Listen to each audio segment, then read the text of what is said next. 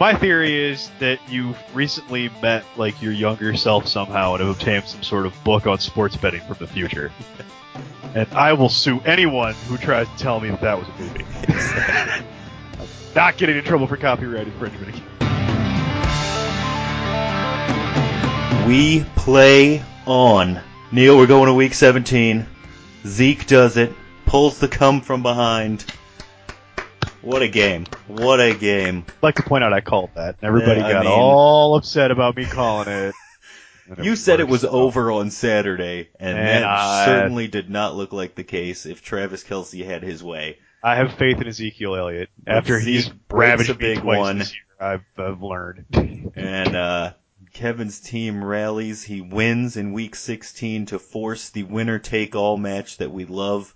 And also to continue the streak. Continue the streak. Can't be the first one to go down without going to round 2. Can't do it. And again, what's people love about this is there's no bad beat. That's what they love about the double elimination format. And I know you're a fan of it. I love this. This has been spectacular. And what's worked out so beautifully with the double elimination in my mind, it's not just the team winning week 16 to force the week 17. So this is the third year we've done it. In 2014, the two teams that were undefeated that went to the undefeated final were Eric and Joe. And Eric lost, went down to the triple threat, came back up, beat Joe in week 16 and then again in 17 to win the title. And then last year, of course, as you know, it was you and Brian. You lost, went down to the triple threat, came back up, won it in week 16 to force week 17 and won the title. So this is happening again. It was the two teams in the undefeated bracket. Kevin goes down, comes back up, wins week 16, and now we'll see what happens in week 17. So it's not just a double elimination bracket. It's essentially the last 3 years now been a best 2 out of 3 to decide the championship. And it's been spectacular. It's all about getting hot at the right time.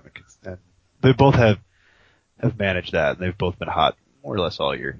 Consistent points, at least. So it's been good. And as you did mention last week, it kind of felt like Steve was due, right?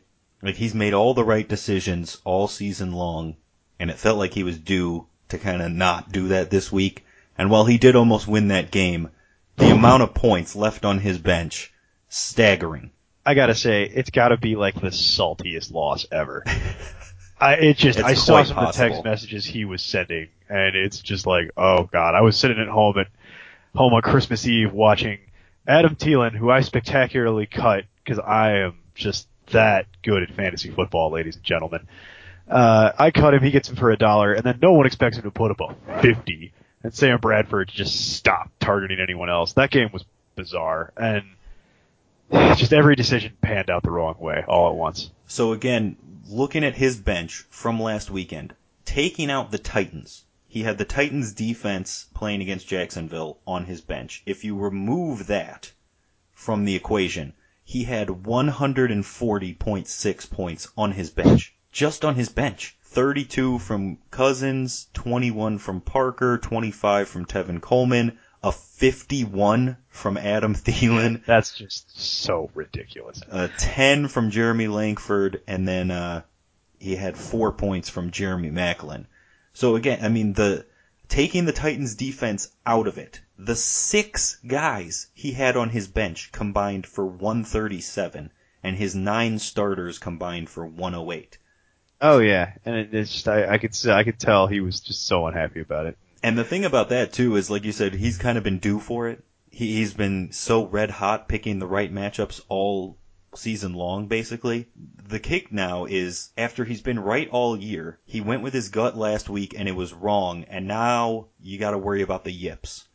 Now you're thinking, okay, I just had to win one game, and I made all these choices and it all went bass-ackwards on me. So now he's coming into this week. Do I trust my gut or do I go against my instinct? And that's the tricky part for him. With Kevin, it's kind of up and straightforward. More or less. It's kind of, you go with the guys that got you there because you don't really have any other option. And he's got some other weirdness because this is a week 17 game, which we try to minimize this by giving you an opportunity to end it without having to play this game. Yeah, because That's the thing. You get the out, but it's because if you can't do it, now you got to play this crazy game.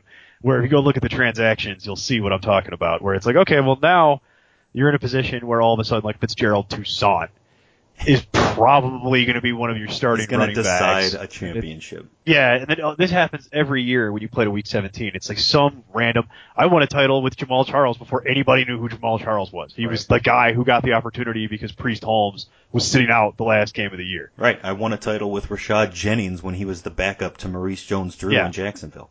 In a world where I've played Denard Robinson deep into the playoffs because he's legitimately going to be playing in Week 17. No one else will be. You end up making some weird decisions here, so we'll go through it when we get into the game line properly. But, yeah, there's that weirdness that always comes around. Speaking of winning a championship, I did hold on and win my work league this past weekend. Yes. Congratulations. Thank you. I appreciate those tackling that. Dummies you call opponents in that league, apparently. The guy who's playing Theo Riddick despite he's hurt. Yeah. In his defense, he took out Theo Riddick and put in TJ Yeldon, who left the game immediately and had a .5. So that did happen. All right. Well, at least he made the roster move. Yeah, that he did make a roster move. That was more my critique was not making a roster move. The championship game is like, really? Yeah. But look, really? I mean, if I'm gonna sit here and have this podcast with you and call myself a fantasy expert, I got to win something somewhere. So yeah, I'll take it. I'll take what I can get. Good point. You got to take it. Yep. Absolutely. You also cut Adam Thielen, by the way, so don't try and shy away. Yeah, both of us so good at fantasy football. Now again, I told you the only reason I'd cut Thielen in that league, it's not keeper. It's not a keeper league. So I was like, you know what? I knew I wasn't going to start him this week, and it meant more to me to try to get running backs than to hold on to Adam Thielen on a bench spot. So, right. My point, by the way, in cutting him, I told you off air, was I cut Adam Thielen because I'm looking for more kind of surefire things at wide receiver, and I'm not entirely done deciding on what I want to do there. But I just don't see myself ever keeping Adam Thielen, even at the end of the draft, just because I don't know who the quarterback's going to be next year, and they have like 5 good receivers on that team, including Laquan Treadwell, who didn't play this year. So I don't know what is going to happen with all that. Like, are they going to keep all 5 of those guys? Like, it's Patterson, Charles Johnson, is it still going to be Bradford? Diggs. Are they going to go back to Bridgewater? Or is it Bridgewater? And it's like, I don't know any of this. So it's like, okay, there's too much uncertainty here for me to want to keep Adam Thielen. And also, no one predicted a 50-point game. By the way, I have to ask, we have to look this up. Is that the single highest fantasy point total for one player this year? The 51? That's pretty high. I can check, but I'm pretty sure it is not. Definitely up there for this year in terms of point total for a single game. Basically, he didn't need to make all the right calls. That's why I say it was salty. He didn't need to make all the right calls. He just needed to make one right call. And that's the dilemma that you and me are kind of in right now, is we have players on our roster that mean nothing to us, that we're not going to keep going into next season. And there's no way I'm keeping Jordy Nelson. So I've got no need for him on my roster right now, but at the same time, I'm not just going to cut him so that one of these 2 guys fighting for a championship can go pick him up. That's the kind of dilemma that we're in right now, is I'd like to have some other flyers, but I can't cut any of the players I have because they're usable for the champions. You cut Adam Thielen thinking, there's no way anybody would use him, and it looks like Flynn's going to trot him out there now for Week 17. Clearly, I was wrong about that. By the way, Julio scored a 54 for me against Kevin back in Week 4. Okay. So he's right up near the top of the tree. Total. Otherwise, he is the 3rd person to cross the 50-point plateau this year. Yeah. You only get so many of those in a year. Pretty remarkable game for him. People I can cut off my roster include Doug Martin, who decided to be stupid. What the hell? We were talking about this before as well. Sort of makes sense, because this private dismissal, that was trying to keep it quiet that he was going to go, it got blown up real quick. Seems like he's been doing drugs, which if you look at the last few years. And again, they said it was remember a few weeks back, he was healthy. And then all of a sudden, he missed a game and was out for a couple of weeks with an undisclosed injury. Well, it turns out that undisclosed injury was him doing rehab and trying to kick whatever habit he was on. So then he comes back, plays for 2 weeks, and is terrible. And then this week going into the game, he's a healthy scratch. Now, you and me are done. So the game that we, quote-unquote, played, according to the website, meant nothing, and the points don't count for anything. So, of course, we would score 180 and 178. Sure. Yeah. Sure. And by the way, it's always nice to keep track of that and know that right now I'd be in the championship and go into a Week 17. It always feels great. Yeah. Right? Yep. Me too. Salt on top of salt. Anyway. Okay. All right. A little more of that. That's got to end because I was just over this. Sorry, all right. I'd made a breakthrough in group. I poked the bear. All right.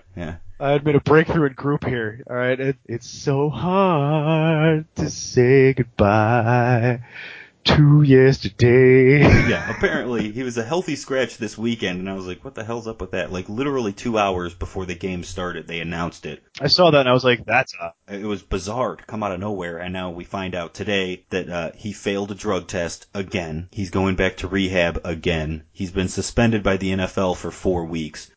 So he'll miss this week and the first 3 games of next season, whoever he's playing for, because the Buccaneers have said it will not be with them. Yeah, he's done with Tampa Bay, so makes their running back situation really interesting. Yeah, he has to sign a contract somewhere, and then he would serve the first 3 games of the next 3 games of his suspension with whatever team that is. I don't know if Doug Martin is going to be playing in the NFL much longer, to be honest, unless he comes back and is just like cut from solid stone and is running people over. I mean, it's going to be tough for him to get back on an NFL roster at this point. And I mean, you talked about the running back situation for them. We'll get into that obviously next year. The interesting one that I've heard floated around is Leonard Fournette. Oh, so you don't think they try and run Jaquiz Rogers and Charles Sims as like the dynamic duo? I just think that'd be a very interesting addition to have that big monster of a human back there running behind Jameis Winston. A lot of sense. And that offense would be the question is, what does deadly. Dirk Cutter want? Like, what does Dirk Cutter want versus what's Well, that available? makes sense, I could too, also because, make the argument that he favors Charles Sims and Jaquiz Rogers anyway. So, I mean, Fournette fits that mold, would fit that offense, I think, and would be a scary addition for the other teams in the NFC South. I think the other one could also be if he's still hurt and he hangs around till the end of to a little bit later than people might think. Christian McCaffrey, Stanford. True. Be interesting. But he's going to be interesting wherever he plays. It's just a question of what system he lands in. I think Dirk Cutter can get something out of him. But again, we'll go into all that in the offseason. We'll have off-season podcasts down the line, way off in the distance. Still working on Neil's imaginary contract. We'll work out all those details. Just give me all my demands, and then we don't have to work on it anymore. It's simple. Look, it's very hard to write all those demands in invisible ink. So, I mean, you gotta give me a little bit of time here. There's like 3 clauses about how you have to get me an elephant. Yeah, I know. It's gonna be tough. It's pretty tricky, actually. Where's my elephant? It's still in Pakistan somewhere. Jesus. But all season. Well, I try to work out those papers. Have you even learned Urdu yet? I have not. And to be honest, I've been too focused on my pigskin pick'em, which is why I dominated it so thoroughly this weekend. It's this guy. Woo! Sad Christmas. I mean, it was Christmas come early for me because that was just spectacular. So this past week in pigskin pick'em, I got 13 of the 16 games. I got all 3 of our splits. So this is what you feel like on most weeks? This is nice. This is real good. It's pretty good. You ride pretty high when you get like that. You had 10 as a result. Kevin with 9 and Brian down with 8. I mean, how the mighty have fallen. Brian's been working on the drinking games for the podcast. Exactly. I will post that. That's got to be. I will have that posted, by the way, for everyone Brian, to enjoy. Brian, I didn't text you back, but I enjoyed that. That was well done. Spectacular. My favorite is the Under the Microscope. That is just spectacular. So dumpster fire for anybody out there playing the drinking game. In a vacuum. That's right. Roll of the dice. So here we go. Brian after that. So after that week, Brian with 110, still our leader. You and me now tied at 103. I closed the gap. And going into the final week, we are tied. It's pretty good, because you were pretty much DOA at one point. Like, Kevin was catching you without inputting picks. Yeah. It was My theory is that you've recently met, like, your younger self somehow and have obtained some sort of book on sports betting from the future. Yeah. And I will sue anyone who tries to tell me that was a movie. I'm not getting in trouble for copyright infringement again. So, heading into the final week of the season, it's basically just you and me fighting for second, jockeying for position, because there's no way we'll catch Brian, unless he decides not to input any picks this week. We'll see. I mean, just saying, Brian, you could take one for the team here. Just get too distracted by his drinking games. Not gonna, but so, good. We'll dive into Pigskin Pick'em. Remember, there's no Thursday game, no Saturday game, no Monday game. It's all on Sunday this week. So you get all your NFL fill on one day. Scott Hansen, baby. So much just Scott Hansen. Big old Scott Hansen hug from the universe this weekend. And some good games that would be entertaining if, like, all the teams weren't basically sitting out. All right, so this one is going to be so bizarre. We start with a crazy matchup, the Bills and the Jets. Yes. We got the news earlier today that Rex Ryan and, of course, his brother have been fired from the Bills, all because apparently the Bills want to sit Tyrod Taylor. They don't want to win this game. They want to get a better draft pick, and they don't want to risk playing Tyrod Taylor because if he gets injured, all of his contract is guaranteed for next season. So to avoid that, they're benching Taylor. They're starting E.J. Manuel, and they're going on the road to face the Jets, who are just as much, if not even more pathetic. They're like dumpster fire with kerosene. So this was a dumpster fire of a game anyway. And now you're just going to roll the dice, and you're going to put in E.J. Manuel, and look, in a vacuum I get what they're doing. But this is just going to be such a dumpster fire. This is one where they don't care about the outcome of the game. They're already on to next season. I agree with all of your analysis, by the way, except for the one part where you said Rex Ryan was fired just because of this decision. I would argue that it's not just because of this decision. It's because of, like, 40 other decisions. Sorry. He was going to be fired regardless. He was fired that seems like now because of the decision to play Tyrod Taylor. They would have fired him at the end of this game, but instead they did it now so they could bench Tyrod Taylor. And the sad thing is there's this really cynical part of me that wants to take the Bills just because of how bad the Jets. Look, 85% of the public's on the Bills right now, so I'm sure they are, but I'm sure 85% of the public isn't paying that close of attention to it. So it's just a question of, like, can Petty actually be an NFL quarterback for 60 minutes? I have yet to see this. Yeah, but I have seen E.J. Manuel play football, and it's not good. I have done that too, and it's like eye cancer. So I have no idea how E.J. Manuel is still in the NFL. I'm going to take the Bills, and it's because it's LaShawn McCoy against the Jets defense. Yeah, and it's the Bills. It's the Bills. We're going to have plenty of splits this week, I can tell. I was thinking about going contrarian on this one, but to be honest with you, I had this one on my sheet, like, circled to talk about, and mostly because of the firing. But yeah, just give me the Bills. We're going to have plenty of splits. Yeah, so in Minnesota, our next game, the Vikings and the Bears. I hate this game so much. It hasn't even started yet. Neil, so angry. Who do you got? I have the Vikings, and I'm not happy about it. Because I honestly believe the Bears are probably going to win this game because it's exactly the opposite. It's exactly the opposite of what the Bears should be doing. They should be throwing this game, tanking this game, and not getting anywhere near winning. And they're going to win. But I'm going to take the Vikings just because I pray that sanity prevails and the Vikings actually show up and look remotely competent for one last game. Everything you said about the Bears winning games they shouldn't is absolutely correct. We have gone through this entire season. I have not picked the Bears a single time with good reason. And when I did my NFL predictions at the beginning of the season, the Bears, who are currently 3-12, I said they would go 4-12. I got the Bears. Go Bears! It's the one and only pick I am taking for Chicago this season in a game they should not win at all.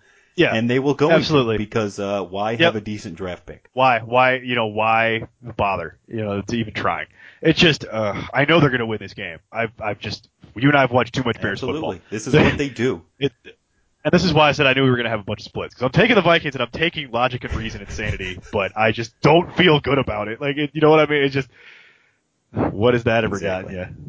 Yeah. Ravens Bengals in a game that means nothing to either team at this point. Except for the hatred that they both have for each other. It will apparently be the final game of Steve Smith's career. So he says. We'll see how that actually I believe that. I believe that when apparently it'll be the final game of Marvin Lewis's career as well. Yeah, like 3 years too late. Congratulations on that. My God. So in a game that nobody wants, I will take the Ravens and their skill position players in what will be a close battle. I'm taking the Ravens because it is Steve Smith's last game. He is going to demolish the Bengals. Just take them apart piece by piece. And if he does that and they win like 28-0 and he has 200 yards, he probably does retire. You have the Steelers B team at home, taking on the Browns. They've already announced that Ben Roethlisberger, Antonio Brown, and Le'Veon Bell will all be sitting this one out. They will be in street clothes on the sideline. God. If the Browns were a competent football team, it'd be so tempting to take the Browns here. Oh, I mean, yeah. we went into vivid detail last week about how we knew they would win that game, and sure enough, they did, because San Diego being San Diego. But even the Steelers' B team, I feel, is competent enough to win a 17-14 game over the Browns. Sure. I also have the Steelers. I'm taking the Steelers, but it's the same thing with the Bears. The Browns have no business winning this football game. They absolutely should lose, so they'll win. Should lose this game because they can lock up the first-round draft pick for next year. All you have to do is just be the Browns. I'm taking the Steelers, but this is another one where it's like I could easily see them winning this game and screwing themselves out of a good draft, like of the number 1 draft pick, and I could just see this. It's just guys Cleveland all over it. But yeah, again, logic and reason. Give me the Steelers. You got Cowboys, Eagles. Yeah. I'm going to take... This is a tough one. Again, this is a hard all these games are so much harder because of the backups playing. Yeah, and the Eagles, aren't going to play their backups. And you know that even though it's a meaningless game, the Eagles want nothing more than to get a win against the Cowboys because they hate them. It means something. And they're going to have Carson Wentz out there this game this last week against the Giants. They're at home. Yeah. It means something to them. It means something to them. It's a division game, and they want to win to save everybody's jobs and contracts for next year. Because I think the Eagles, despite not going to the playoffs, actually think that they're onto something there. I actually have the Eagles in this one, and I feel awful about it. Look, because like I said, Dallas does. Yeah, I don't blame you. I'm taking the Eagles at home just because I think either the Cowboys are going to win it in 3 quarters, or they're just going to. That's it. They're just going to be subbing out just to not get people killed. I really don't see the Cowboys playing this whole game. Absolutely. But I'm going to go with my logic, and you will hear this again later when we do our preview. Half the Cowboys playing for half the game, I think, is good enough to beat the Eagles. I think they can get up big enough in the first half that it's not going to matter, and I'm going to take the Cowboys. And then what happens? I mean, they sit the starters, and it's going to be Tony Romo and Darren McFadden. Not even convinced it'll be Tony Romo. Maybe it'll be just to get him some reps in case they need him for the playoffs at some point if Dak. No, that's what I'm saying. I would think Dak's going to play most, if not all, of the game anyway. Yeah, that's the one position I don't worry about them subbing. It's just I have a feeling you're going to be looking at not Des Bryant. They'll be bitching and pouting the whole Yeah, I just don't think they're going to bench enough of the team for it to matter. It's possible. I just think that if the Cowboys are going to have to play a lot of their B players, the Eagles should be able to hang. Again, it's a division game and they're at home. If they get socked by the Cowboys, that's going to be ugly. It's going to be a bad ending. It's a bitter taste at the end of the year. All right, next we're heading to Nashville, where Tom Savage and the AFC South champion Houston Texans, the saddest display of taking on the Titans. Oh my God! I stayed up until midnight to watch Randy Bullock shank a kick to let the tragic Texans. You will need a bleep there. Clinch that division. Oh my God. It was the saddest display. And the text message you sent me. I don't like that. I do not. That is despicable. I thought this was going to be the best game we're going to get. Yeah, clearly. That's why Randy Bullock gets all that. Oh my God. Yeah. Oh, Randy Bullock. That's why we cut How does Randy Bullock still in the NFL? That's why we cut you, Randy No wonder. Bullock. Of course, it's a great text message, but it's just, I stayed up until midnight to watch that garbage. My whole family was up, watching the Titans. Oh my God, they might get a shot in here, even with Marcus Mariota's leg broken. Oh, that was so great. What a game. So much But violence. once again, the defense carries the team. Texans win the game. They win the AFC South. They are going to rest Lamar Miller in this game. I will bet my bottom dollar on it. Smart.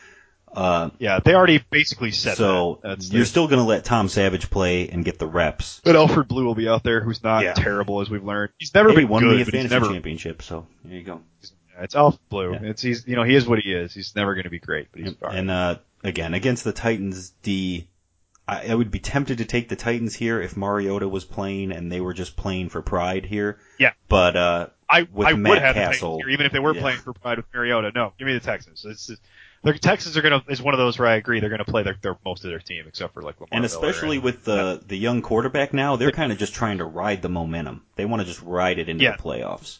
They need the reps and they need to still keep working. So they know that and they're going to do that. I think and Lamar Miller will get the day off and that's the majority of it. Maybe one or two defensive guys will play half a game. That's pretty much. And I think that team is still going to be tight. The other AFC South battle, the Jags taking on the Colts in what should be another ugly football game. Neil, I'm assuming you're going to take the Colts here? Yep. I'm going to take Doug Marrone's Jags. Yeah, I could see that, actually. Just because Doug Marrone is not an idiot. Really needs Gus to win Bradley. this game. Yeah. Well, that's true. But he also really needs to win this game. I think Doug Marrone wants to potentially be interviewed for this job or some other job. For some reason, the Jags are interviewing Tom Coughlin on Wednesday, by the way. Today, yeah. That freaking Nosferatu of the NFL over here will not go down, cannot get away from football. I honestly think he wants the job just to get a shot at beating the Giants in an NFL game. That'd be hilarious. It's honestly what I think he wants, and it's just like, I hope he gets the job, to be honest, because then it makes it so much more interesting for like relevant coaches to go somewhere that isn't a train wreck and a half.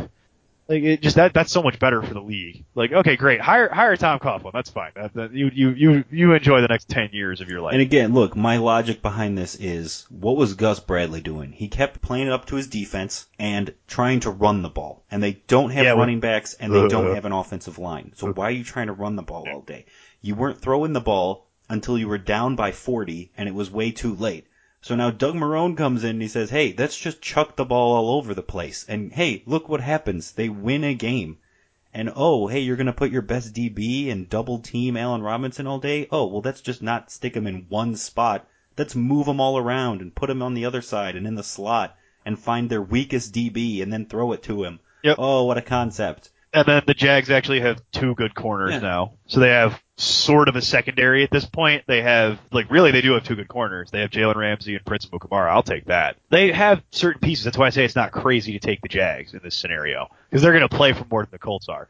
But I honestly still believe the Colts are just a better football team. Absolutely. I just think that Doug Marrone has kind of lit a spark under them these last, week and a half. Yeah, and if they would have been smart and fired Gus Bradley like 6 weeks ago, like they should have, after that it would have London been great. Game, you called. Yeah, and they should have done it like in London. He should have been left there, just like, oh, your passport's been revoked. You can ride the boat back. Yeah, go the long way. This one will be very interesting. We've got Pats Dolphins in Miami. It's a divisional matchup, which are always close. No matter what the teams are. Yeah, even with Matt Moore, I believe again. The Pats need to win to clinch the number 1 seed, because Oakland could still win and get the number 1 seed away from them. So they do have something to play for, but it's like you said, it's Matt Moore, and that's the issue for the Dolphins. They're going to be playing to win. They want this game because if they can win and Kansas City loses, they'd actually jump up to the 5 seed. But, like I said, the C team is too much for most teams in the NFL from the Pats. The Pats are going to demolish the Dolphins in a game that they know how to win. I don't know if they demolish them. I think they're going to put it on. I think they're going to play Tom Brady through the third quarter, and then I think they're going to put Jimmy Garoppolo in because they're trying to shop Jimmy Garoppolo actively. I don't know if you've seen that. Have you seen those stories, the Jimmy Garoppolo being shopped around? Because this happened, I swear, football's like a carousel. So for the millionth time, it feels like, we have the backup to Tom Brady is about to hit the open market coming up here. And they want to try and deal him before that happens. So the idea is that they're going to be actively shopping Jimmy Garoppolo from now, up until the draft. And reportedly, they're saying is the asking price? The going rate. Yeah, the asking price is going to be a first rounder and a fourth rounder. It feels like that price tag just gets higher and higher with every... Well, I mean, given that that's basically what Philadelphia got for Sam Bradford, I can't blame them. Yeah, it sort of makes sense. The market's there, so that's smart on their part. They set the market for that. Yeah, so the issue is Jimmy Garoppolo going to be the next, Ryan Mallett? Or is he actually going to be somebody? So I think they're hoping that the performance he put on early in the year, plus potentially some time in this game, might be enough to help sweeten that pot if he plays well. And he'll want to play well, obviously, because he knows he's playing for some serious money potentially coming up here. And he's potentially good enough. So that's the question. But the Pats they're going to be motivated. I think they're going to romp all over the Dolphins. So we've got Bucks, Panthers. The Bucks need 7 minor miracles in order to make it into the postseason, so probably not happening for them. But they're going to try. They're not going to lay down and just take it. They're playing. So they are going to go out and try to win this game. They're at home. They're playing the Panthers, who are reeling. And I am going to take Carolina. Yeah, I thought you might. Because I kind of feel like they're the defending NFC champs. Everybody's down on them. They've had an awful year. And the only thing they have to play for is to kind of play spoiler here to the Bucks, and I think they're going to come out and put up points on them. I think that's probably the right call. I actually have the Bucks, and I am taking the Bucks because I think this really means a lot to Tampa Bay. They're going to be very motivated. I think Tampa Bay this season is obviously the better team, but like I said, I think Carolina's just angry. But that doesn't necessarily mean. Yeah, I agree with you that Carolina's angry. I think this will be a fun game to watch. I'm going to go with the Bucks. Just eking it out towards the end there. In the late afternoon games, you have the Saints taking on the Falcons. Falcons playing for positioning in the playoffs. So the Falcons are playing to try to claim that number 2 seed, get that first round bye. I'll go. I've got the Falcons. I've got the Falcons in what I think will be it'll be up there for one of the better games today. Yeah, there should be a lot of, you'll be watching this on Red Zone a lot if you don't get it yet. The 2 late afternoon games here that'll decide the AFC West. We start with the Raiders and Broncos. Broncos doing the quarterback by committee. Raiders doing the quarterback by default. Kevin McCarthy, just so you know, that's what the Broncos have been reduced to. It's like a college game. They're literally going to play both. I don't know if that was in any of the other markets, but here in Denver, that was one of the lead stories today was they came out and said they're going to do that. I hope that's some sort of pathetic attempt at misdirection, and they just play Paxton Lynch. But, yeah, that's what you're faced with, is they're going to play both, it sounds like. They're each going to play a half. Boy, this is brutal. No Derek Carr. I don't know. The Achilles heel for the Broncos, as we know, has been running. They can defend the pass so well, but you can run against them. Running and run defense. They can't run, and you can run the ball against them. So the Raiders don't really have a run game. Latavius Murray's been hot and cold. Jalen Richard is who knows. Yeah. And now with Matt McGlown, you don't even know. You know he's bad at football. We know that. And He's watched him play against at any that point. Denver secondary. Oh, they're not going to try and throw the ball. It's just not going to. It's so hard for them to move the ball in this game. They're going to try to run the ball as hard as they can. As much as Denver can't move the ball, and as atrocious as they are, I have the Broncos. I'm taking the Broncos. I feel awful about it. But if it wasn't Matt McGloin, you'd take the Raiders all day, every time. But I'm not comfortable with Matt McGloin coming into Denver and being able to do anything. And if I'm wrong and Latavius Murray runs for 350 yards, so be it. But that's literally how I think they're going to have to win. I will ride with the Raiders, and we'll see. Ugh. I don't like it. I'm not at all confident. I don't like any part of it. Well, I don't like any part of either game. This probably, if you wanted to go to a Bronco game, this is the one you could get tickets to. It's going to be rough. The following game, Chiefs-Chargers. The Chiefs are playing for the number 2 seed because they can win this game, and with a Raider loss, they would win the West. They'd get the 2 seed and a bye. If not, they're the 5 seed, and they're coming to Houston again, and that's got disaster written all over it. So I want them to win. I kind of want the Raiders to lose so that I don't have to deal with the Chiefs I want the Raiders to lose on general principle. So, but I'm taking the Raiders because I feel more confident in it. I'm taking the Chiefs here for sure. I've got the Chiefs. Yeah, it's the Chiefs. What are you going to do about Tyreek Hill? Yeah. Right? What are you going to do at running back for San Diego? That's the real question. Yeah, that too. Were you asked to work out this week? I was not. I did not get a phone call. I was a little disappointed. But in their defense, I would have failed the physical regardless. Yeah, I figured they would just be calling the phone book, Probably. though. I don't know what's left. I'm pretty sure they're warming out Jeff Fisher because he's not doing anything these days.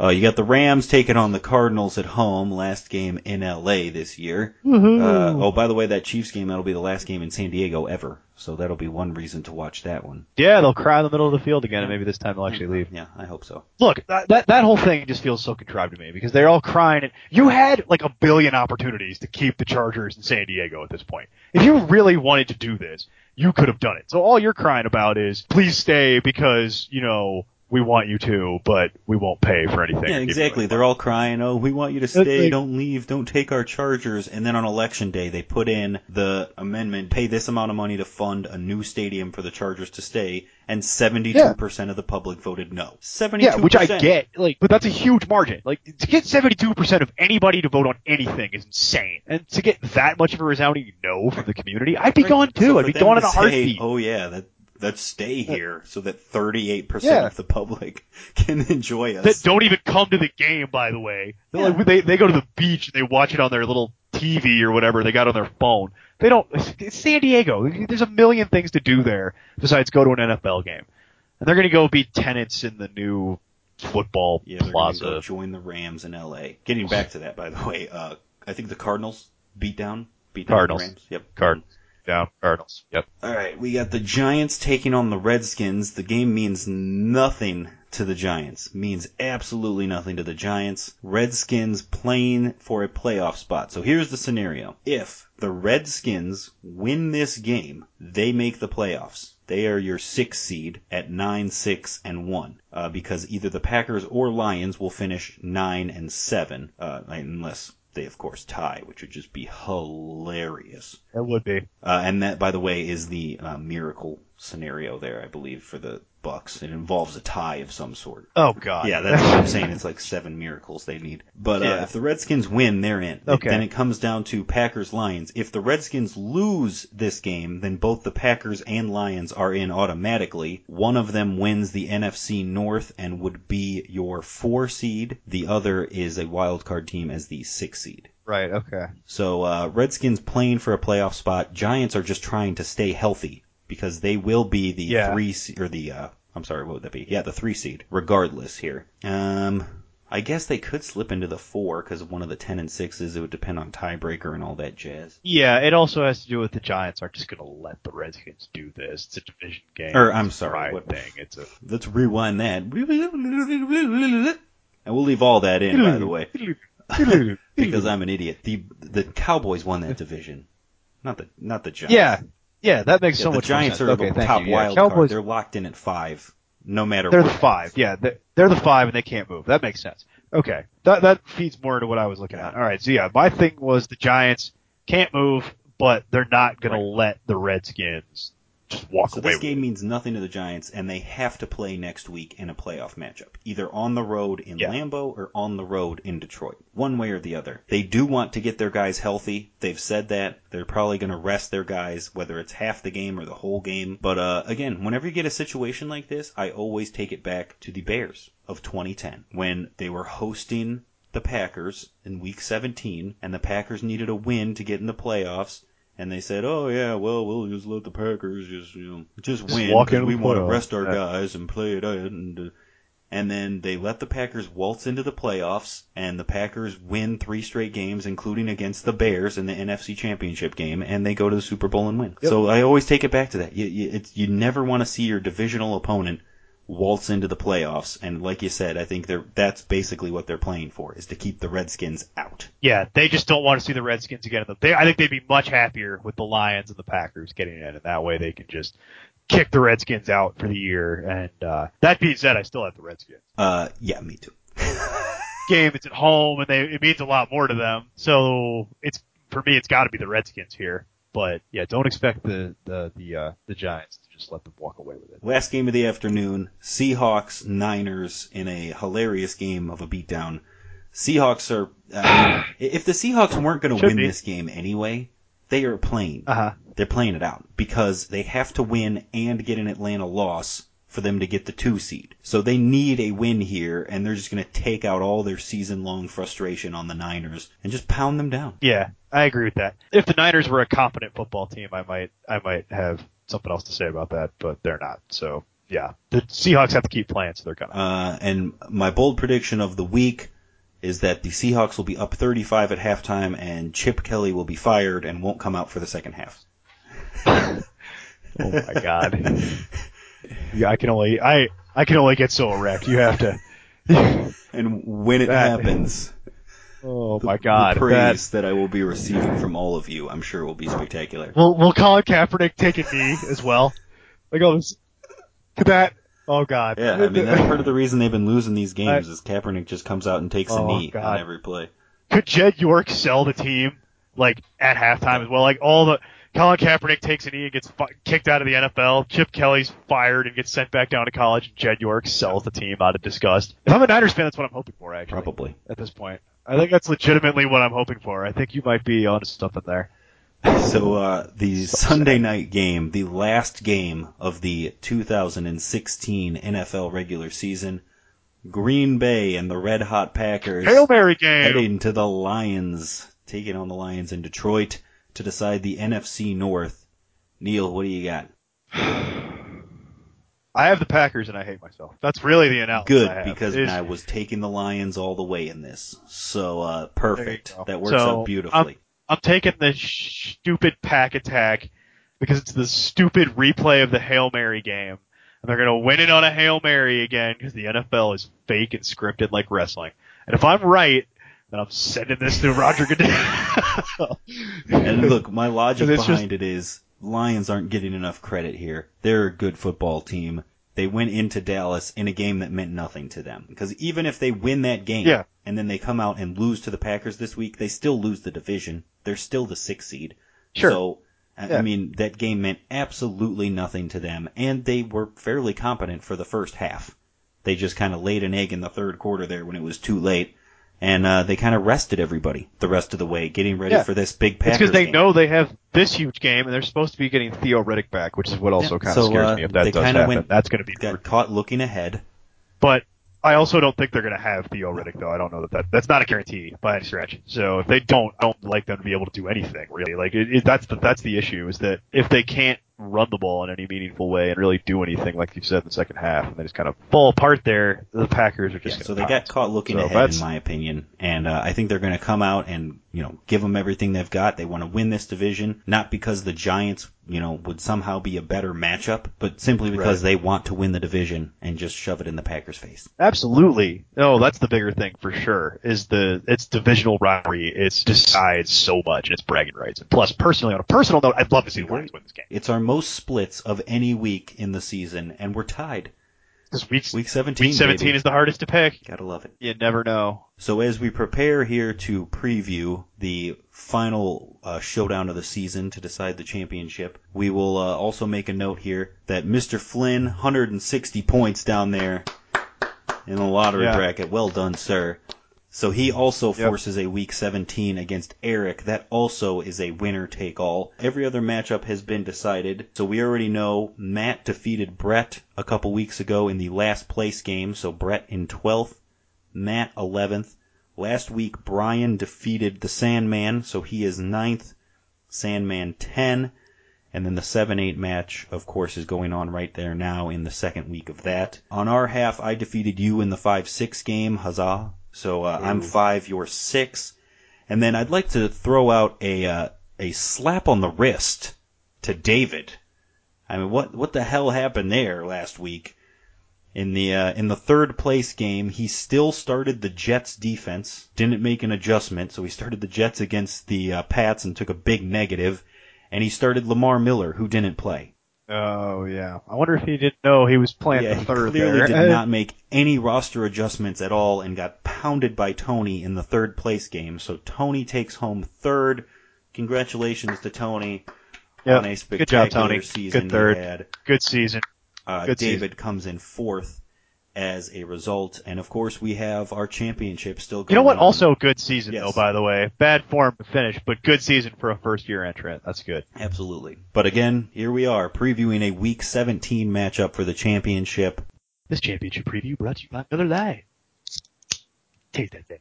Beautiful. Beautifully done. Again, as we've said several times, Week 17 is always craziness. So the heads-up quarterbacks, Cam Newton and Kirk Cousins, as it has been for a while now, basically.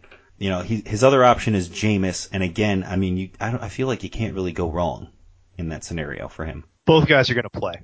So it's just a question of what matchup do you like more. And I can understand why he's going to go with Kirk Cousins over Jameis at this point, just having been burnt. And then for running backs, that's where it gets extremely interesting for both guys. Flynn on his side with Melvin Gordon most likely not playing again.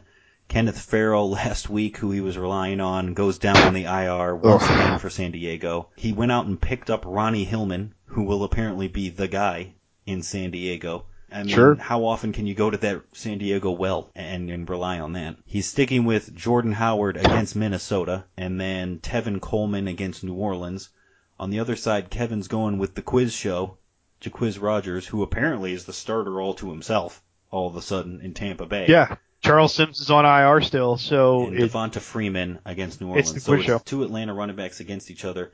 And again, they've had this a couple of times now, where Freeman seems to be the workhorse, Coleman's the number 2, but all of a sudden, out of his 18 carries, Freeman will get like 67 yards and maybe 1 touchdown. And Tevin Coleman will have 6 carries the whole game, but he'll turn them for, 2 long touchdowns for no apparent reason. Yeah, and it's the Saints, so they're going to score. That's the question. He's like, they're going to score. So we'll see. That's an ugly thing to have to be staring down for the final week. So the two of them, I feel like, almost wash each other out. Would you agree with that? Because Freeman it's close. Freeman gets the carries, so we have the yardage, and he gets the catches. That's the key. That's why I give Freeman the teeny edge, because he catches those passes, and he's much more Coleman dynamic. Is just the touchdown machine for no reason. When they get inside the 3, it's usually Tevin Coleman. Not always, because I've seen Devonta Freeman get goal line work and things like that. But especially earlier this year, it was always Tevin Coleman inside the 5. So we'll see what happens. But before we move off that, by the way, people I think might look at it and say, what are you doing with Jaquiz Rodgers? Think back, I was playing Jaquiz Rodgers earlier this year and getting 15s out of him. He's having a great season. For whatever you may think of Jaquiz Rodgers. He's small, but Dirk Cutter loves him, and he paid him money for a reason.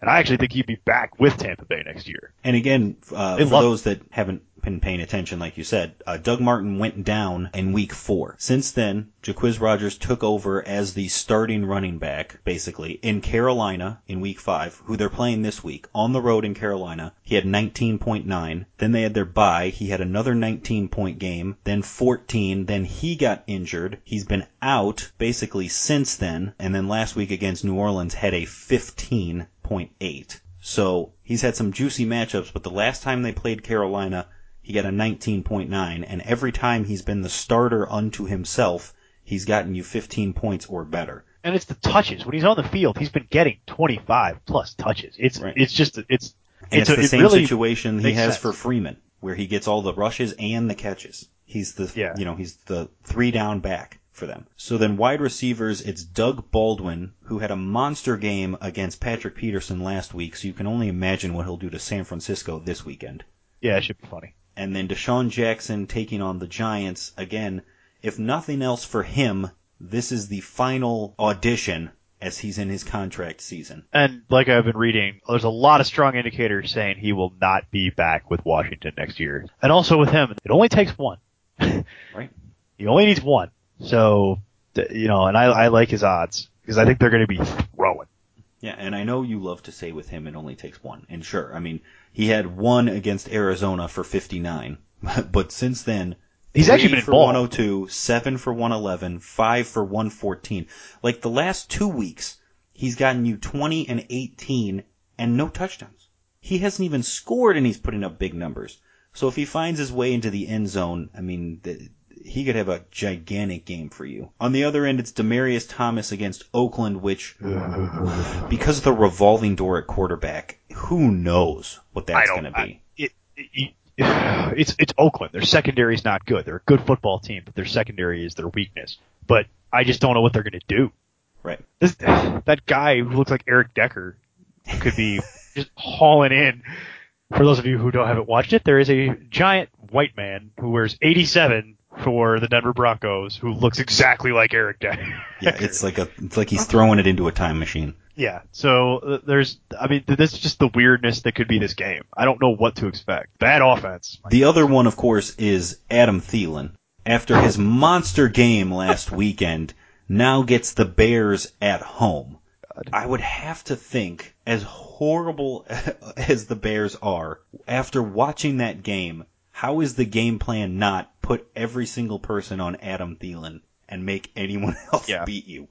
That's the if you issue. Look at this is why I owned Thielen for a while, is because it was not his explosiveness, but he's had his high before that was a 27, and then everything else is a 10, 12, 13, 16, 17. That's not in order, but that's just basically it. And then he had the 50. I don't know that you're going to be. He's been a very consistent receiver this season. He has been. But I like him more for 13 or 15. Yeah, he broke out week 5 against Houston when he had that 27, as you mentioned. And then after a couple of bad weeks, since week 9, he's been everywhere between 10 and 17 points. Then in week 15 against Indy, he got hit early and taken out of the game. And Charles Johnson took over his role in the number 2 receiver position and had basically a Adam Thielen-like game with 5 catches for 60 yards, I believe, something like that. Yeah, neighborhood. Yeah, so again, another 11-point fantasy day. And then this past week against Green Bay, 12 for 202 with 2 touchdowns. And the 2 touchdowns were both long touchdowns that he just broke free.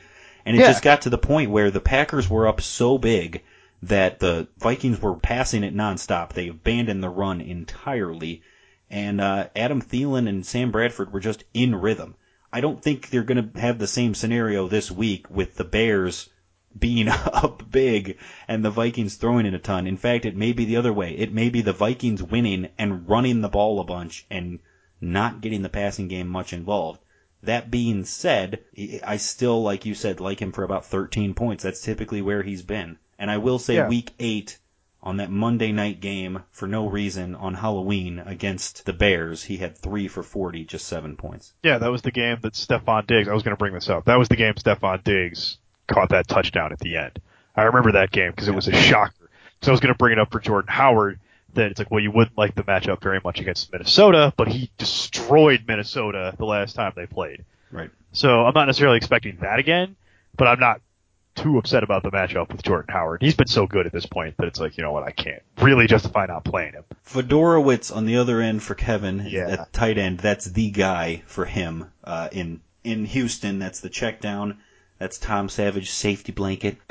Is he going to play the whole game, you think? I would assume. Yeah, okay. I don't see why not. Sort of makes sense. And the projection here is for 8 points. So it's not like you're expecting the world out of CJ Fedorowicz. I think that that's reasonable to 8 points, and I think he could maybe get higher than that if he finds the end zone in the red zone, especially if it's Alfred Blue again, and they do sit Lamar Miller like I believe they will. And like you said, I agree with that, because they've pretty much just about said that. If you read between the lines on what they've been saying about Lamar Miller, it really is shaping up like I don't think he's going to play this game. The issue is Travis Kelce, who almost single-handedly beat Kevin last week with his 37. He's now the number 1 tight end in fantasy this season. He had 11 for 160 and a touchdown, a very long touchdown. So, I mean, this guy... Whew. Say what you want about that Denver Bronco elite secondary. Seriously. They could not. Who knew TJ Ward was so involved in that kind of thing? Because he didn't play that game, and you could tell. Yeah, these two teams are bookending the season. They have not played since week 1 when Kelce was 6 for 74 for 13 points. The score this past week was only the 4th time all season, though, that Kelce managed to get into the end zone. And it was only the 6th time he managed to go over 100 yards. So it was kind of the perfect storm. It was his first game of the year with double-digit receptions. It was actually a career high, his 11 receptions. He went all kinds of crazy against that Denver defense. I don't expect the same. I think he'll have a decent game, but you're looking more of the 10 to 15 range as opposed to the gigantic 37 he had. Yeah, they've got him for about 15, and I think that's probably right. Because I bet you he scores in this game. Would not shock me at all to watch him catch a little 3-yard touchdown at the beginning of the game and then get like 15 points by the time it's all done. In the classic Week 17 dilemma that everybody seems to have, the flex position is what makes it interesting. It's Zeke against Fitzgerald Toussaint. And let me repeat that for you. That is Fitzgerald Toussaint. He is the backup running back for Pittsburgh who will get the start against Cleveland with no Le'Veon Bell. So the dilemma that Kevin has is, do you want to play one of the gentlemen on your bench, or do you want to play one half of Zeke Elliott? And I think you have more upside and potential in one half of Zeke Elliott than anybody he currently has rostered on his bench. Yeah, that's what's frustrating, is that ordinarily I'd say, no, you definitely do not want to play Ezekiel Elliott here, because it makes no sense for him to play the whole game. Right. And you look at his other options, though, and it starts to kind of fall into place. Like, you could play Michael Crabtree, you ordinarily would be, but not with Matt McGloin against Denver. Yeah. No, so again, his other options would be Crabtree with the backup quarterback against Denver. Sammy Watkins with the backup quarterback against the Jets. If you want to call E.J. Manuel the backup quarterback, that's your technically he is. If you... Yeah. Then Emmanuel Sanders with the revolving quarterback tree over there. This is what I would also normally want to do. Against Oakland, I'd have zero problem with this. I'd be like, all right, Emmanuel, get in there, buddy. We're just gonna play both sides of these matchups for a title. That's what we're gonna do. That's what we would end up with. But man, that revolving door. I'd watch that situation and see if you could figure out something about it, because that would be my fallback position. If not Ezekiel Elliott, is playing Emmanuel. Kenny Britt going up against Patrick Peterson and the Cardinals. Don't like that. Really? Tyler Boyd, who has been non-existent against the Ravens D. Yeah, no thanks. Yeah, you don't want that. And then he picked up Darren McFadden. Right, which makes sense. I say they both play one half. I say Zeke starts the game, and then depending on score, he probably exits at halftime, and McFadden maybe the third plays quarter, the second half. Best case scenario if you're lucky. But yeah, then McFadden's going to get the second half probably being spelled with Alfred Morris at little points. And my argument is if Zeke breaks one 45-yard touchdown, that's, an 11-point play for you. So it's worth the risk to play him because I think he's got more upside than anybody you've got going on your bench. Well, he's carried you so far at this point that it's such a tragedy to not play him in the last week. For me, like I said, it's either that or you're playing Emmanuel Sanders. I cannot justify playing Michael Crabtree or Sammy Watkins. It's the last dance of the night. You might as well dance with the girl that brought you. Yeah. So the only other option I could see is Emmanuel Sanders, and I don't feel great about it. But yeah, it's such a strong argument. So I wish you luck in that decision, Kevin. Those are the two options that I think make any sense at all. Defensively, he's got the Chiefs against San Diego or the Ravens against Cincy. I feel like you can't go wrong either way there. But he's playing the Chiefs right now, and that makes sense because the Chiefs have everything to play for. Yeah. And again, as we've mentioned, who's going to run the ball for San Diego? Who's still out there at this point for that team? So I like that call with the Chiefs. And then McManus has been good for him all season. Mentioned Toussaint on the other side. You're against Cleveland. The issue for me is that's going to be a low-scoring, close game. I don't know how effective he's actually going to be. Yeah, it's an interesting decision to have to make here with Fitzgerald Toussaint. Hey, the die has been cast. It's a roll of the dice. Exactly. They have him projected for 16.2. Oh, it's so high. Which is just so high for me. And his other options, for the record, I think realistic options would be Jordan Matthews if he's going to play. But that plays into my pigskin pick'em thing. I would never be playing Macklin, so we'll write that off. We already mentioned Gordon out, and Langford against Minnesota makes no sense. Your home run swing is Taylor Gabriel. Yeah, it's Taylor Gabriel if you want to swing for the fences. Ronnie Hillman if you feel like you have to get something because he's going to get the most touches out of any of that. Besides maybe Fitzgerald Toussaint. It's kind of the same thing there. And then Jordan Matthews if he plays, but he didn't practice Wednesday. So, I don't know. It's still a long way away. Like I said, I just don't trust that offense this week with everybody out, with them not really caring about that game one way or another. And you're relying on a running back who has 11 career rushes coming into this. I mean, it's not the ideal situation you want to be in the championship, but here we are. Yeah. I don't know. What do you think? Would you play one of his bench players over Fitzgerald Toussaint? I'm leaning towards I would probably play Jordan Matthews if he does go, simply because he has the upside. That's my theory. They're going to play that whole game. Yeah. They're playing for pride, and as a receiver, he gets the touches. He does get a ton of targets on that roster. It's just, can he play, and what are you going to get out of him when he does? I'm probably not going to play Taylor Gabriel. I think I'm probably going to play Jordan Matthews, and then it probably is Fitzgerald Toussaint after that, to be honest. Like I said, it all depends on how you feel about the matchup, because according to the preview, he is favored 131 to 120, basically, because of the home field advantage and all that. So it's an 11-point game, essentially, and if it was reversed, if you were Kevin and you were deciding, Taylor Gabriel's your home run swing. You're looking for one guy that could go from a 5-point projection and leap up to a 15 or a 20 with a big play. That's Taylor Gabriel. Yep. Because he's a gadget guy who gets 1 or 2 catches a game. He's Deshaun Jackson from like the beginning of his career. Right, that are screen passes that he tries to run in, and basically they use it like a punt return on a pass. Yeah.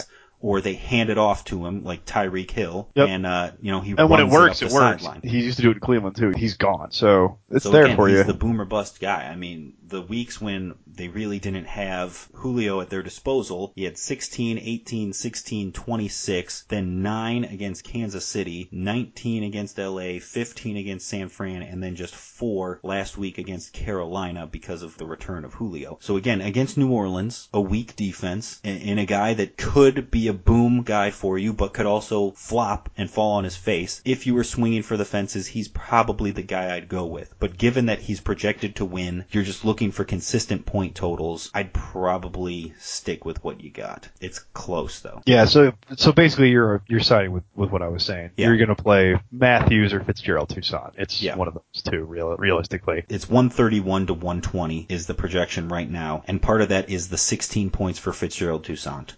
And I just don't know if he can actually get there. Because, again, the whole argument last week was, it's Kenneth Farrow. He hasn't looked good, but it's anybody against Cleveland. And here we are again. In the same exact boat he was in last week, just playing anyone against Cleveland, and we'll see if it'll pay off this time. It would be right up there with like a Bryce Brown victory for a title. Right up there with just it. About, yeah. Thanks for reminding me of that. I appreciate it. Yeah, got to. Yep. Got to get at least one of those. Dig that knife just for no reason. I appreciate it. Brian is smiling somewhere. That's the not only Brian. person who would get that reference. No, I know it was Eric, but Eric's not listening. Eric gave up on this a long time ago. You want to get really technical about it like this? Assuming he ever listened, he gave up on this a long time ago. But yes, one way or another, we will crown a champion next weekend. We will know who wins the Lottery Cup. We'll have the final standings from the season. We'll announce the awards. We'll recap the final Pigskin Pick'em, see how everybody finished in that, and recap what's been a very entertaining season. It's been so much to talk about in group. The help group is the support group for you. It's a good thing that they meet on Mondays so we can just get this through here and. It's been a while. Yeah, I think we've been saying at least by next week officially we will have our first new champion in a long time. Yep, I got the trophy here, ready to be engraved, ready to be handed to somebody. We just gotta find out who that is. So until next week, one last show coming at you. Good luck to our 4 teams still playing. Good luck to anybody listening who might still be playing. And we will talk to everyone next week. Yep, have a good week. Spend your fab budget. Had to throw that in there. Yeah.